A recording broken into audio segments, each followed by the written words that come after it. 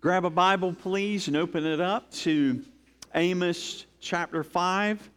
We'll be looking at we'll be looking at many verses. We're going to read one verse this morning, and that'll be verse 24. And that can be found on page 768 of your pew Bible. That should be there near you if you need that Bible. We are finishing up Amos.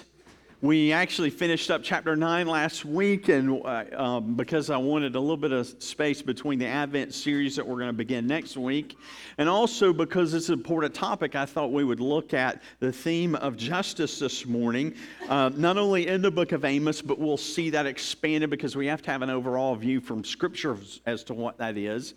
And so this morning we're going to read this one verse, and then we'll talk about this issue of justice in the Scriptures. Hear the word of God in Amos 5:24. But let justice roll down like waters, and righteousness like an ever-flowing stream. This is the reading of God's word. Let's pray. Father, we want to thank you so much for your word. It is powerful. It is glorious. It tells us all that we need for life and living before you as our God. And so may these words penetrate our hearts this morning. May we get a clearer understanding of this idea of justice from your word. And may we, in light of Christ, live it out. We thank you. In his name we pray. Amen. On August 28, 1963, the Reverend Martin Luther King Jr. stood at the Lincoln Memorial for the March on Washington for Jobs and Freedom, and he spoke these words. You may remember them. There are those who are asking the devotees of civil rights, when will you be satisfied? We will never be satisfied as long as the Negro is the victim of unspeakable horrors of police brutality. We will never be satisfied as long as our bodies, heavy with fatigue of travel, cannot gain lodging in the motels of the highways and the hotels of the cities. We cannot be satisfied as long as the Negro's basic mobility is from a smaller ghetto to a larger one. We can never be satisfied as long as our children are stripped of their selfhood and robbed of their dignity by signs stating for whites only. We cannot be satisfied as long as the Negro in Mississippi cannot vote and the Negro in New York believes he has nothing for which to vote. No. We are not satisfied, and we will not be satisfied until justice rolls down like waters and righteousness like a mighty stream. Here, in our nation's capital was a cry for justice. And here, the book of Amos remains embedded in our nation's consciousness anytime we hear those words, even if many do not know that in fact they are from the mouth of the prophet Amos on God's behalf. The word justice brings to mind a number of issues. Justice for most people refers to a sense of fairness. But while justice is important to almost everyone, it means different things to different people and to different people in groups. For instance, social justice is the notion that everyone deserves equal economic, political, and social opportunities irrespective of race, gender, or religion. Distributive justice refers to equitable allocation of assets in society. Environmental justice is the fair treatment of all people with regard to environmental burdens and benefits. Restorative or corrective justice seeks to make whole those who have suffered unfairly. Retributive justice seeks to punish wrongdoers objectively and proportionately. And procedural justice refers to implementing legal decisions in accordance with fair and unbiased processes. Now, philosophers and religious tenets throughout the history of mankind have contemplated the meaning of justice. So today we want to look at justice from the Bible's perspective and consider how God views justice, and therefore why it is important to us. Now I want to make a disclaimer here. We can't cover every possible understanding of this, so this is a primer for you. okay? This is a primer. This is an introduction almost. People have written volumes on this topic. We cannot cover it all in one sermon. And so please just note that I'm not going to be able to say everything you would like me to say. And there'll be some things I'll say that you won't want me to say. And so as we wrestle through this, understand that we, as God's people, have to go to the book to understand justice. I'll talk about why. Why will we look at that? Because we'll see, first of all, that justice begins with God. It begins with God. Secondly, we'll kind of gain a little bit of an understanding of justice from a biblical perspective. And then we'll talk about two issues, finally, sort of application issues, and how justice is to be accomplished by God's people. So those are the three things we're going to talk about today. So let's begin with justice begins with God. Since there are so many perspectives on justice, it is helpful for us to begin with how God views justice and why that is important to us. In the 5th chapter of Amos is really a really good place to start because it contains some of the most striking and most well-known justice language in all of Scripture. For example, in verse 15, we read these words, "Hate evil and love good and establish justice in the gate." However, what Amos is doing here is he's essentially pointing out where Israel had failed at justice. So it really doesn't give us a working definition or a fundamental understanding as to why it's important. It just states this is what is going on here. Now, if anyone with some common sense should be able to understand as they read the book of Amos what is going on, and we'll talk about that in a minute, but we have to go back in Scripture to see the fundamental foundation for justice as it is laid out by God. And so one of the most crucial points in studying Scripture is to go back to the beginning. I mean, if I were to give you one example of how you can study your Scripture better, I would say always look at it in terms of going back. And sometimes you're back and you go forward. So it's just this idea of going back and forth in the Scripture to understand it. And to understand what's going on, topically even. Essential elements of whatever we may know that the Scripture speaks of. We go back and forth to understand them. So as we look at the foundations of Genesis, understand that it is very important to the rest of Scriptures on every issue, and even this issue as well. So what we see in the beginning is the essentialness of why justice is important to God. In Genesis 1:26, in a sentence that sets the fundamental understanding of the issue, it says this: "Then God said, 'Let us make man in our image after our likeness.'" What do you think that has to do with justice? That's the question. Let us make man in our image after our likeness. We, as human beings, are made in the image of God, and in this identity lies the basis of the Bible's view of justice. All humans are equal before God and have the right to be treated with dignity and fairness, no matter who they are. Why? Simply because they are made in the image of God. God says in Isaiah 61:8, for I, the Lord, love justice. So that tells us that He loves justice. So He demands justice. He demands justice because why? Because He is just. You see, we have to go from understanding it from mankind to, well, Lord, why is it so important to you? What is this about with you? You see, every truth in the universe is God's truth. And what that means is every mathematical formula, every scientific law, every relationship boundary traces its roots to the very character, to the essence of God and who He is. That is the fundamental understanding that we need to have. Think of it this way.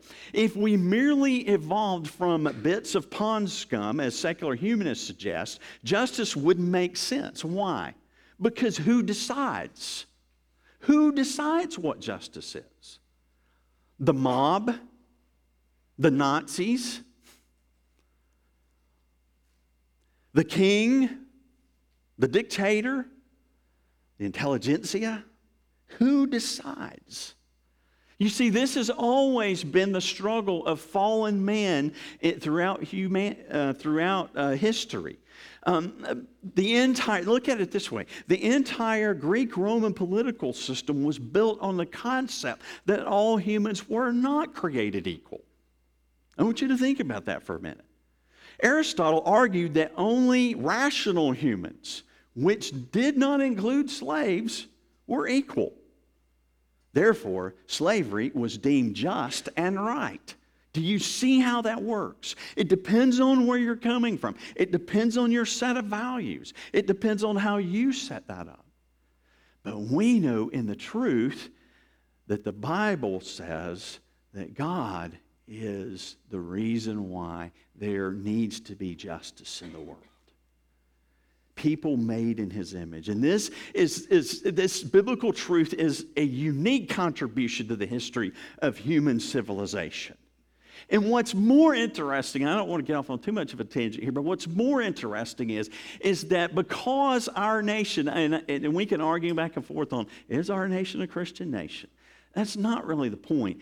Our nation was founded on Christian values. That's why it says that we are to be, have equal rights in America. That's why it's there. They didn't take it from the Romans, did they? Although you see the complexity, although we had slaves, there's still some Roman stuff going on there behind the scenes, some different understandings. But biblically speaking, that's how America was made. It was made up of these biblical values. And what's happening in our society today is we're living off that borrowed time.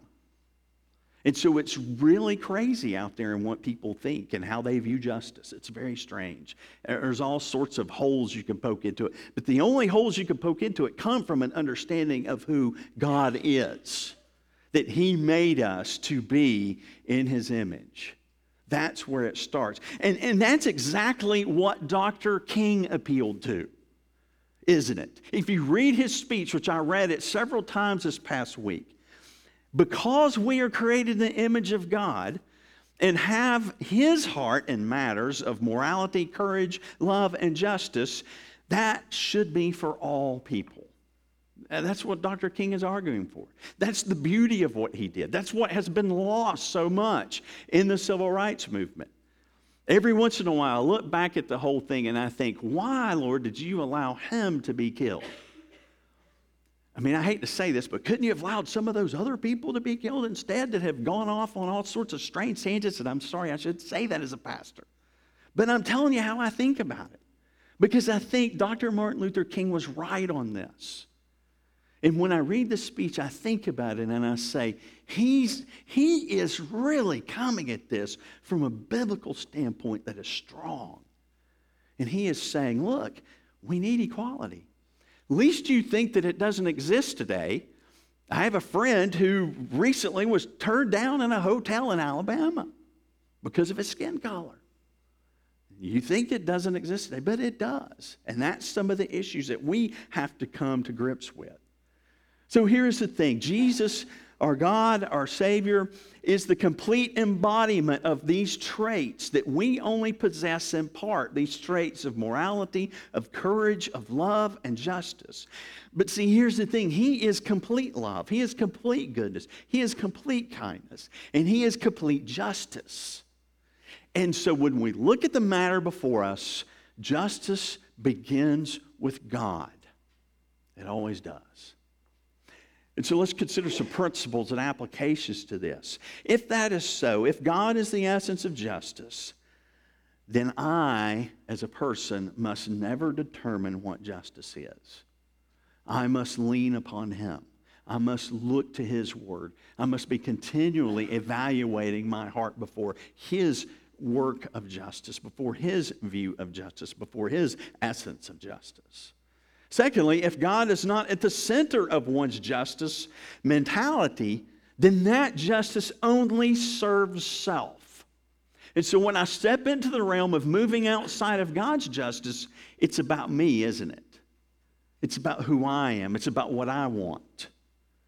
For example, I've seen people, and I'm guilty of this, and I'm sure all of you are guilty of this. You will punish children because you're frustrated, not because there's some real issue there going on. I've seen it in restaurants before. I've seen kids. There was some kid one time, Chris and I, it was a long weekend, and we were in a restaurant. We were trying to chill and relax. And this lady, and she was letting her kid do all these crazy things and go on and on and on. And I'm like, is this lady ever going to deal with this child? So a little bit later, the kid was just trying to eat, and he accidentally spilled his milk. She railed on him. Now, what was the difference? She was aggravated at the fact that he spilled milk, but that's being a child. His behavior was let go, which she should have been dealing with. See, she was deciding what was just in that moment. Do you understand what I'm saying? We have to look to how God would have us, even in our own families, be just and right before Him with our children and raising them. In all of the elements of society, we need that thinking. And so another thing to consider is this: if justice exists because it is from God, then it should be equal among all, and it should never in any way be bought. I can give you an example of that. When I was a kid, this is an example of me buying justice. When I was a kid, I used to get speeding tickets all the time because I had a fast Mustang. Yeah, I know. You understand what I'm talking about. I had a fast Mustang, and I get speeding tickets all the time. Well, I had a lady that I knew worked in the courthouse. And her son was one of my friends, and so I'd always go to her, and she'd go, I'll get you out of it, honey. One time, I kid you not, I had to go into the trial, and she goes, I forgot about you, come on. So she walks me in the courtroom. I get called. She stands up and walks over to the judge and whispers in his ear. He tells me to stand up. He declares me innocent, and I get to walk out of there. That is misuse of justice, isn't it? Is it not? I'm not proud of that necessarily. Yeah, exactly.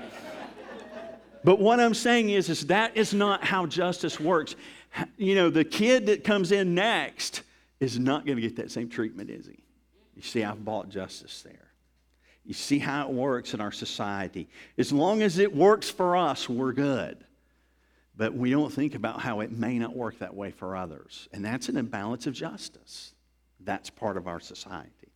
So here's a couple of questions. Who might you look down upon, you know, in the areas of the world, whether it be race or religion or political views or whatever case may be? Who do you look down upon? Who might you think does not deserve justice?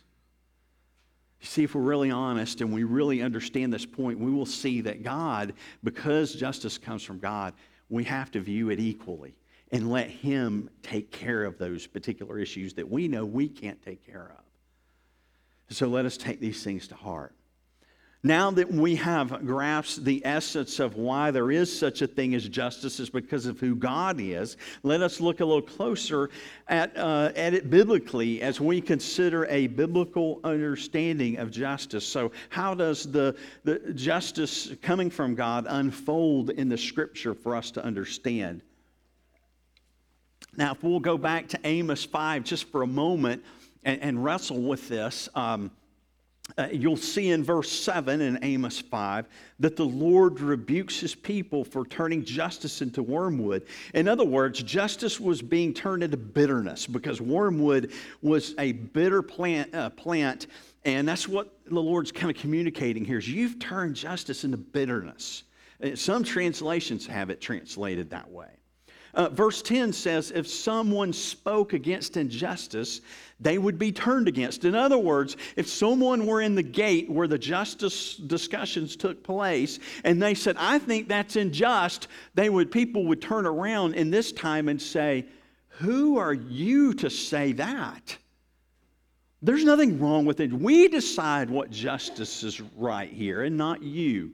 Shut up. I mean, that's basically what the Lord's saying is going on in the gate here in Amos's time. Verse 11, It says that they trampled the poor and exacted taxes of grain from them. So they took advantage of the poor. They taxed them more. Now, I know we have a lot of discussions, and that's where the craziness of justice goes on in our country. We have a lot of discussion about the rich and the poor and all these things. But one of the things I can tell you from experience is that one of the things set up in our tax system is poor people don't pay as much taxes as rich people. Don't let the politicians tell you that's not the case, because that's not true. They do it all the time. And that's the craziness of justice. We have to be discerning and look for ourselves and understand for ourselves what is just and what is not just compared to the Bible. Finally, in verse 12, as we're moving along in the text, they afflicted the righteous. They took bribes like I did, or like the judge did, I guess, in the courtroom with my friend. And they turned aside the needy in the gate. And so the issue is, as we look at this text, what's going on here? What is going on? Basically this: Israel had redefined good and evil to suit their own advantage at the expense of others, which created injustice. So again, they're deciding what justice is. They don't really care what God would view as justice. They're making the decision. And in the history of mankind after the fall, the weaker someone is, the easier it is to take advantage of them. I know that we like to kind of point that out in modern science with the idea of evolutionary strength and weakness type of thing. But it comes from sin. It comes from the fall. It comes from that depravity that's in man's heart.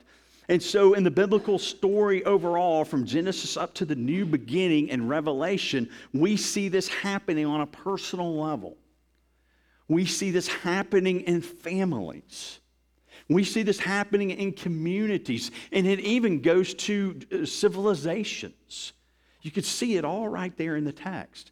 But when God chose Abraham to establish his people among the earth, they were to keep the way of the Lord by doing righteousness and justice. I'm going to come back to that in a second. They were to keep the way of the Lord by doing righteousness and justice. And these are parallel words in the Scripture, throughout the Scripture, developing the concept of God's justice, even here in the book of Amos in this chapter. We see this established in Genesis chapter 18, verse 19. This is what the word of the Lord says: "For I have chosen him, that he may command his children and his household after him to keep the way of the Lord by doing righteousness and justice." So he chose Abraham, and he says, okay, I'm choosing you. You are my people. Now I want you to reflect who I am in your justice and righteousness to one another and to the sojourner and to all those people, the immigrant and those people around you. I want you to shine the light. We also see this developed further in the law that he provided for the people of Israel. He gave them specific things in which they could do that reflected the idea of righteousness and justice. And so by the time we go through the Old Testament and we get to the book of Amos, Israel's rejection of this righteousness and justice of God was so frustrating because they had rejected it again and again and again and again, that at this point his patience has just run out. And we saw that as we continued to study the book. It's at an end. To better grasp this biblically, let's consider briefly these words, the justice and righteousness, that help us to apprehend the concept of biblical justice. The Hebrew word for righteousness is tzedakah. When we think of righteousness, most often we think of it in terms of, okay, I need to be good. When we read the word righteousness, most every time when we read it, we think, okay, I need to be good, I need to be righteous. However, it's a little bit more specific than just being good. Though I'm going to take out a lot of the technicalities here for time, tzedakah, or righteousness, is essentially an ethical standard that refers to right relationships between God as well as between people.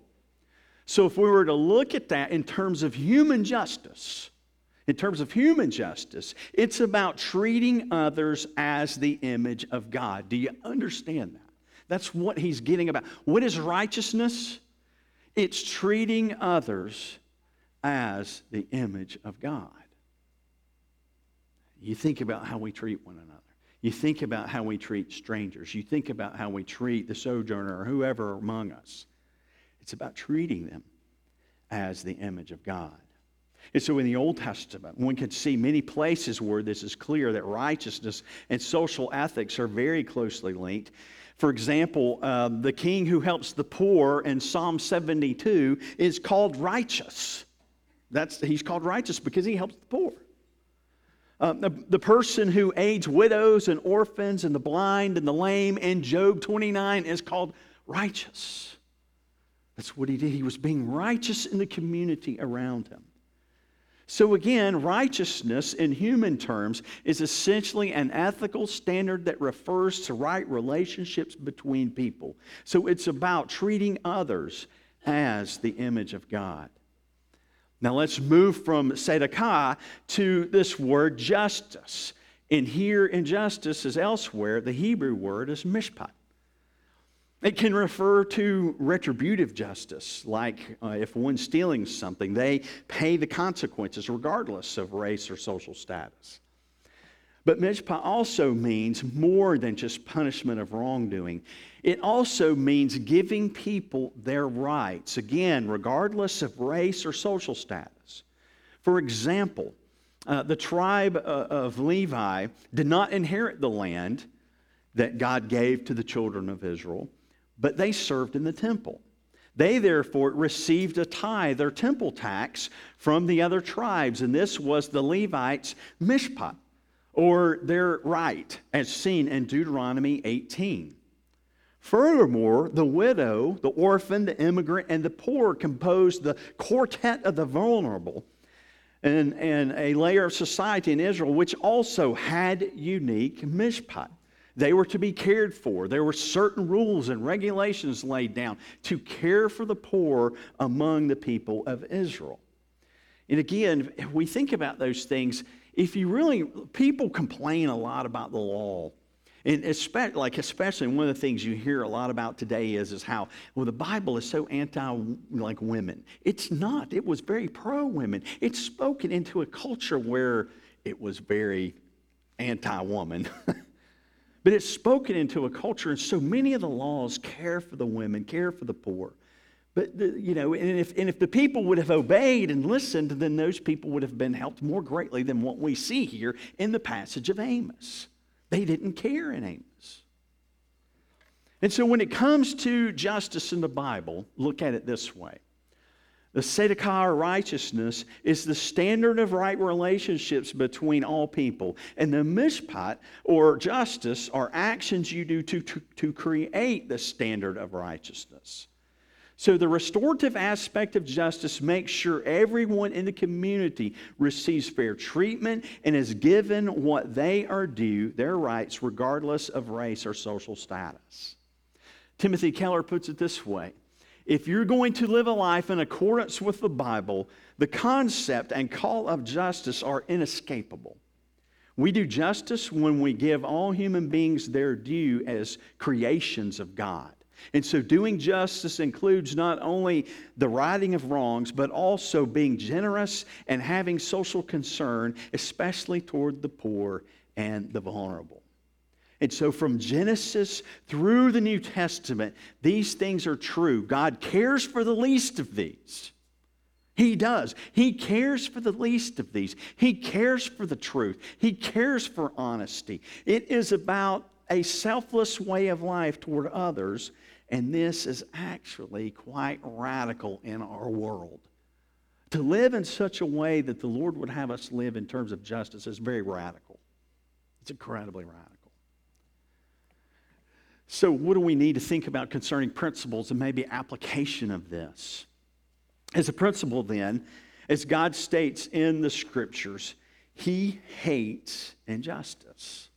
And so if He hates it, then we must ask ourselves, how do we view justice? Or I should say, how do we view injustice or even justice? Do we see it as dishonoring to God? Do we see that? Do we see it as something that we must involve ourselves in? One of my children's favorite movies is 42, which is about Jackie Robinson. And there's one scene in there where they're playing on the ball field, and I can't remember honestly the other team, but the other team's coach is out there, and he is just railing on him. I mean, things that you wouldn't say in front of your mama. He is saying in front of the whole ballpark. And it's awful, the things he is saying. And I'm sitting there, and all the other guys are on his team are kind of squirrely and everything. And I'm like, why don't you stand up and go over there and punch that guy in the face? He's a jerk. You can't allow him to speak to that man that way. How can you do that? Well, in that day and culture, they're making a transition there. It was hard for them to stand up for justice and righteousness at that time for people. And Jackie Robinson was made in the image of God. How can someone sit there and allow him to be berated in that way? But it was a struggle for them. That's the issue that we have to deal with in our own hearts. It's not easy. I can sit there and say, I would jump up and go over there, but if I were there in that time, in that place, I may not. You see what I'm saying? That's where we have to really wrestle in our hearts with this idea of injustice. Where might we be holding back? Where might we be wrestling with this? Where might the Lord call us to involve ourselves in areas that we're thinking, wow, that's hard. I don't know if I can do that. We have to pray about those things. And also on this, in terms of application and principle, we must remember that injustice must, again, be defined by the Bible's terms and not our own terms. In our day, I'm telling you that the culture is confused about what injustice is. And therefore, I see it in Christians. I see Christians putting things on Facebook, and I'm like, I'm not sure that's true. I'm not sure that's true. One of my good friends, David Rogers, and I were at lunch with someone recently, and one of the guys was talking about something concerning something of injustice, and I loved it because David Rogers questioned him in a really good way. Do you think that's true? And one of the things he said was there is, something like there is, he talked about the percentages of immigrants in our country, and he made it sound like there's never been a time like that before. And David said, I wonder what the number of immigrants have always been coming into America from year to year to year. That's a great question. Why? Because that other brother's assuming some injustice that's in the world that may not be there. And that's the point. For example, as we think about this as Christians, we must be very biblically discerning. And perhaps like a really funny one that I think is interesting is always the talk of Robin Hood. The Robin Hood principle. Let us steal from the rich and give it back to the poor. Well, it's really funny to me how people, especially in government, talk about that. Because in Robin Hood, the rich were not really rich. They were the tax collectors. It's interesting. If you look at the story, it's the tax collectors that are taking all the money. They were the rich. And so what Robin Hood was doing was giving it back taking the money back from the tax collectors and giving it back to the people. It's interesting, isn't it? See, there's all sorts of confusion out there about all these things. And so what I'm telling you is when it comes to this, be discerning, be thoughtful. Don't be afraid to ask that second question. You may be shot down like the guys at the gate here in Amos's time. How could you say that? This is justice. Don't be fearful. Ask that next question. Discern, look. Let the Bible's theme and focus of justice drive us. And so far, what we have seen is that biblical justice reflects the character of God, that it is about right relationships, that it encompasses being generous and caring for the vulnerable among us. So when this does not happen, there is obviously an absence of justice. So what can be done about it? What are we to do? Well, How can justice be accomplished? So we see really this in verses 14 and 15. But to kind of review our text again, to get it, to make sure it sticks in our minds, Kevin DeYoung puts it this way, that the Israelites at this time, they're kicking the poor when they're down instead of giving them a hand up. That's what they're doing.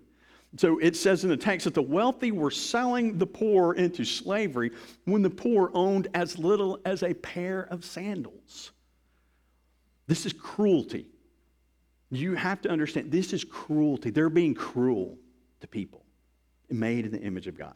The second thing we see here is that they're doing justice for the highest bidder. So as the men would be gathered there at the gate, and they're debating whether something is just or unjust, instead of making a fair judgment based on truth, the men of Amos's day accepted bribes and paid no attention to the righteous plea of the poor. Thirdly, there's arbitrary, excessive taxation on the poor to benefit the rich. We see that in verse 5:11. Fourthly, we see a smug assurance on the part of the rich who live in the lap of luxury on the backs of the poor. The wealthy in Amos' day were getting richer. It's made possible by the poor getting poorer. They had cheated, they had perverted justice, and according to one commentator, they made their money by outrageous seizure and illegal land grabbing. And you can see that also in the book of Isaiah chapter 5. Now, because of these sins in Amos' day, because of these things, and you think about how awful they are, and we would probably never think in terms of this, in doing any of this to anyone. Thank God we have Christ, the Spirit in us. But we could be tempted in that way. And because of the sins here, we have studied that there were terrible consequences and judgments. The Lord says that He despised the Israelites' feasts and assemblies. In other words, He despised their worship. And so here's the idea. You can come and worship me, and I'm going to despise it if you despise those people that I made in my image. Don't do that. That's what He's communicating here in the book of Amos. I won't listen to you. You have to love one another. Amos is really pointing to Jesus, isn't he? Love one another. Love your enemy. That's what he's doing. And so he threatens to visit the land with darkness and not light, as we see in verses 18 through 20. So what can be done? What should be done? Basically two things.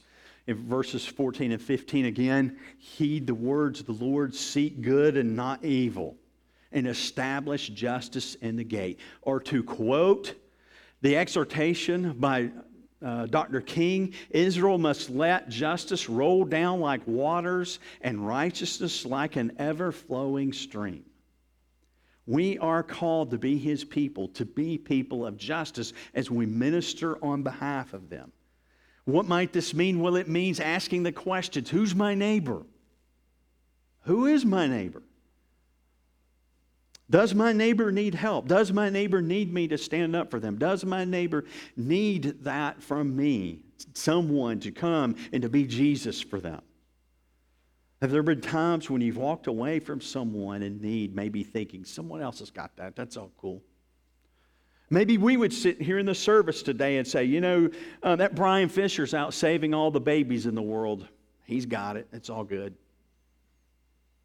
Brian Fisher's out and Jessica's out doing work and trying to help ladies who have had babies or need or don't want to have babies and as they have issues in their world, and so that's all good. Do you see how that works? We need to ask ourselves the question, do I think someone else has got that? Or who is my neighbor? How may we consider our resources and energy and time to serve others and to give them justice in a particular area of need? What we see here in Scripture, so we can't just sit around and not act, but we act out of the grace and mercy that we have received. We are called to serve our brothers and sisters in Christ. We are called to serve our neighbor, that one who is broken before us because of who Christ is and what He has done in our hearts. To quote the prophet Micah, God has told you, O man, what is good and what the Lord requires of you, to do justice, to love mercy, and to walk humbly with your God. See, I'm convinced that we'll sin and we won't do this perfectly, but overall, as God's children, we should be showing forth justice and righteousness before the world, just because of who our God is, because of who He is. And yet, if you're sitting there this morning and you're saying, Patrick, it's hard because injustice is everywhere. I get it. Injustice is everywhere. The crazy reality is that we all participate in injustice.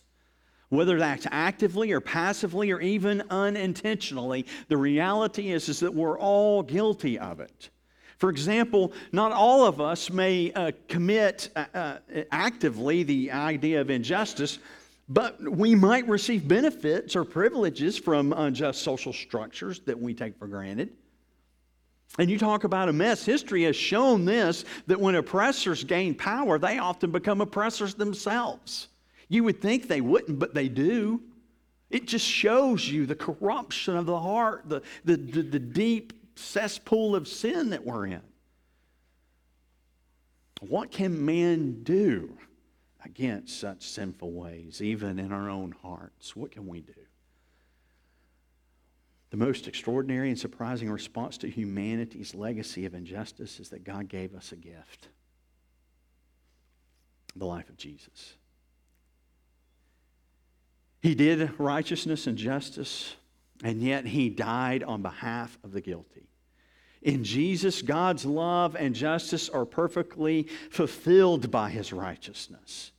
He offers His life to the guilty so that we could be declared righteous before God. Not because of anything we've done, but because of what Jesus did for us. So simply trust Him. Has anyone ever done that for you besides the Lord? Has any God said, I will offer my Son for you? I will punish Him for your sins? Has any other God done that? Trust Him. And then we live in His grace.